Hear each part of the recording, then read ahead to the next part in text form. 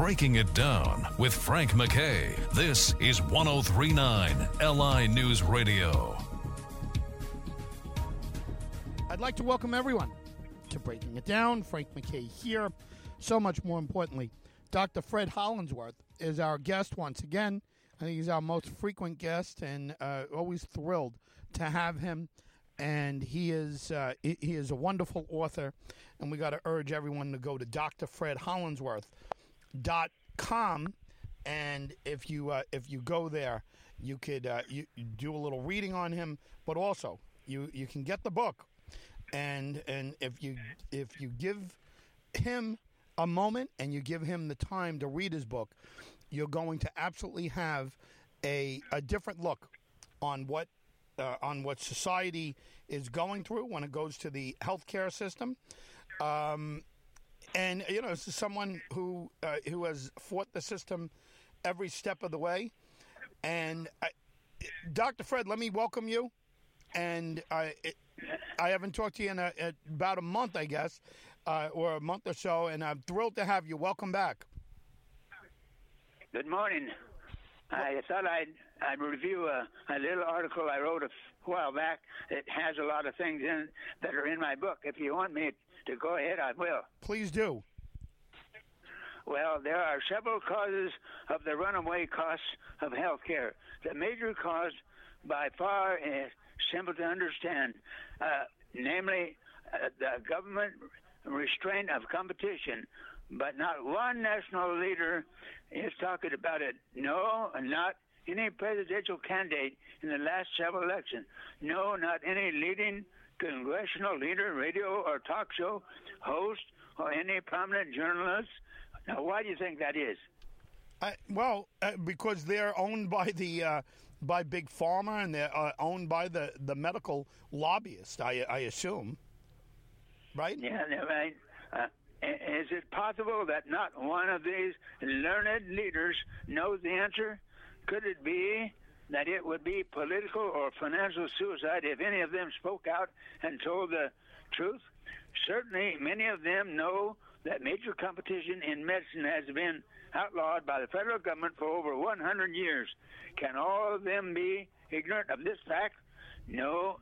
Any politician who dared to speak out concerning the matter would soon be notice that his financial support would disappear, and meanwhile, support for the opponent would increase, and he would likely lose the next election. If a newspaper, magazine, television, or radio station representative dared to discuss this, they would lose much of the advertising from the pharmaceutical industry and medical costs. Without this income from the advertising, they would not survive. What is to be done? What do you think? Well, there's not much.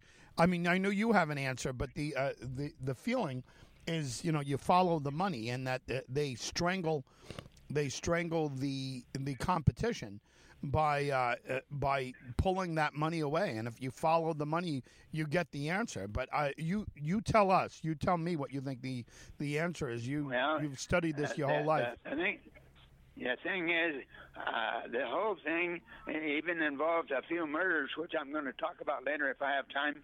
And it ought to be all over the 10 o'clock news. But as I said, and nobody's talking about it. The ordinary person likely thinks that the politicians run the country. The fact is that various cartels control the country by controlling the politicians. This especially is true concerning matters pertaining to health. To understand how the position came to be, one must go back to the year 1900. John D. Rockefeller Sr. had made $1 billion from his oil business. Then he turned his attention to the pharmaceutical industry, where he thought great profits could be made. However, he could not. He considered competition to be evil, and he set out to limit it. Rockefeller gained control of medical schools by donating only to those schools which taught the generous use of drugs as the dominant healing method. There was no money to be made by teaching about nutrition and other natural therapies. He came to have much influence over the legislators. Those legislators who favored his views were elected and re-elected. He made alliance with the American Medical Association.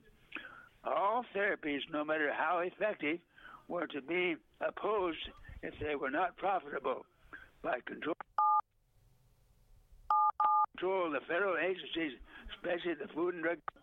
Most people think that the Food and Drug Administration is there to protect our foods and so forth against unsafe things.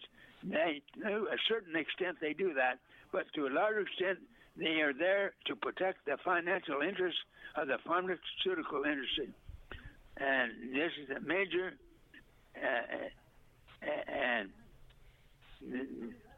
now, did you know that? Yeah, well, no question about it. Let me just remind folks that are just tuning in late or maybe turning on their radios a little late. Frank MacKay here. So much more importantly, Dr. Fred Hollingsworth is the author of Healthcare Tyranny and High Medical Cost. And if you go to drfredhollingsworth.com, you can get the book there. It's interesting that you bring up Rockefeller. It took a broadcast, not a broadcast journalist, back then a print journalist, I think it was Ida Tarbell or something along those lines, to kind of expose what was going on. But do you really, that's when you feel this started, this whole idea started the big money crushing the competition? Pretty much with Rockefeller. Inspectors made sure that unwanted information, especially current. Well, I'm just saying that tens of millions of people have died as a result of this lack of knowledge, and they have died long before reaching old age because they don't have the information. Infections can be eliminated without antibiotics. Cardiovascular disease can usually be eliminated without dangerous surgery. Type 1 juvenile diabetes can be cured, and Parkinson's and Alzheimer's. And some spinal cords have even been reconnected. Do you believe any of this? Well, yeah. Again, I know you for a while, so I'm getting an education, and I've read the book, and the book is great. But others certainly have to. So I imagine a lot of people don't understand this until they read the book. Yeah. Suppose you're downtown at a shopping center, or you're talking over the back fence, or someplace, and you run into an acquaintance who tells you about some inexpensive, safe, and effective treatment for some problem that you've suffered from for a long time. You think it's too good to be true. So what do you do? What do you think is a normal person would do? Well, if it's too good to be true, and they think it's too good to be true, they walk away from it, thinking it's it can't be possible. Away. Right. Most people would say, I'll ask my doctor about it. Right. After all, seeing he or she would already know about it and would be using it if it were valid. Well, some physicians do know of these treatments. Those who have dared to use such methods have often encountered legal problems. They have often been outlawed, and some have been quacked. Many have been accused of practicing substandard medicine, unprofitable medicine, and they have been prosecuted. Some have lost their license. Several have gone to jail. Others have bankrupted by legal costs. A few have lost their health from stress, while several have actually been murdered. Ruthless, tyrannical, and often illegal means have been used for several decades to eliminate true competition. This has resulted in runaway health care costs and less effective care, resulting in much suffering and early death by tens of millions. Using the internet, need only type in the term persecuted doctors, health professionals. There are dozens of cases are available for review. Only a few were rooted here as, I don't know if I have enough time. Do I have a little more time? Sure, you do. Please go. Okay. Dr. Bruce Halstead had spent 22 years writing a 3-volume work, Poisons and Venomous Marine Animals. He had become prominent in the field of alternative health. Each year for several years, he had given inspirational talk and speeches at the annual convention of the Cancer Control Society at Los Angeles. For this, he was apparently targeted as one to be eliminated. Dr. House stated, in part, and at the clinic, the doors were barricaded. Yeah. Some had driven hundreds of miles for treatment. Dr. House had developed an herbal tea called ADS. It was used in the treatment of cancer. Alfred Dix had been treating and selling. His wife had been using it for quite some time. Mrs. Dix Tiffany,